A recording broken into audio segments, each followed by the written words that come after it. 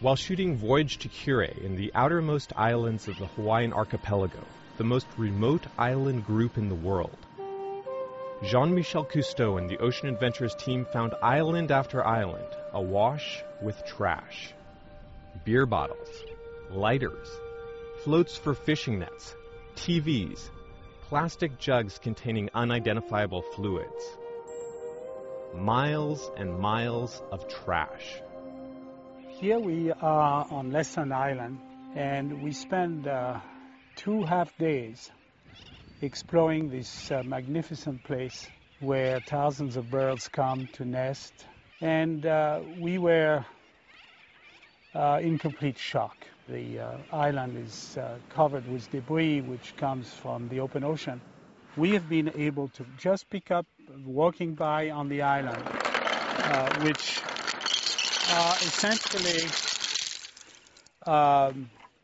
lighters coming from all over the world. Here's one with fluid still inside. We have toys. We have vials with still stuff in it. Toy tires. Golf ball. Here's a tea. All of that we picked up this morning and last week. Now, when you visit the beach, you see some trash, right? But not nearly this much. So why is there so much garbage on these beaches in the middle of the Pacific? The answer lies in ocean currents. The Hawaiian Islands happen to be in the midst of what's known as the North Pacific Gyre. A gyre is a swirling vortex, in this case caused by the ocean currents that flow between the Americas and Asia. The North Pacific Gyre is unfortunately the world's largest garbage dump and has earned the nickname the Great Pacific Garbage Patch. Debris drifts back and forth between two massive areas, each about the size of Texas and highly concentrated with garbage, strewing trash across the Pacific. It's like a garbage superhighway.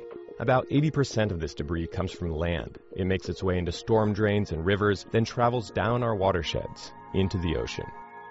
All this man-made material makes deadly trouble for birds. Too often they mistake trash for food, and during nesting season, this means adult birds are feeding garbage to the hatchlings. Their babies are then ingesting all this plastic. They accumulate great quantities sometimes.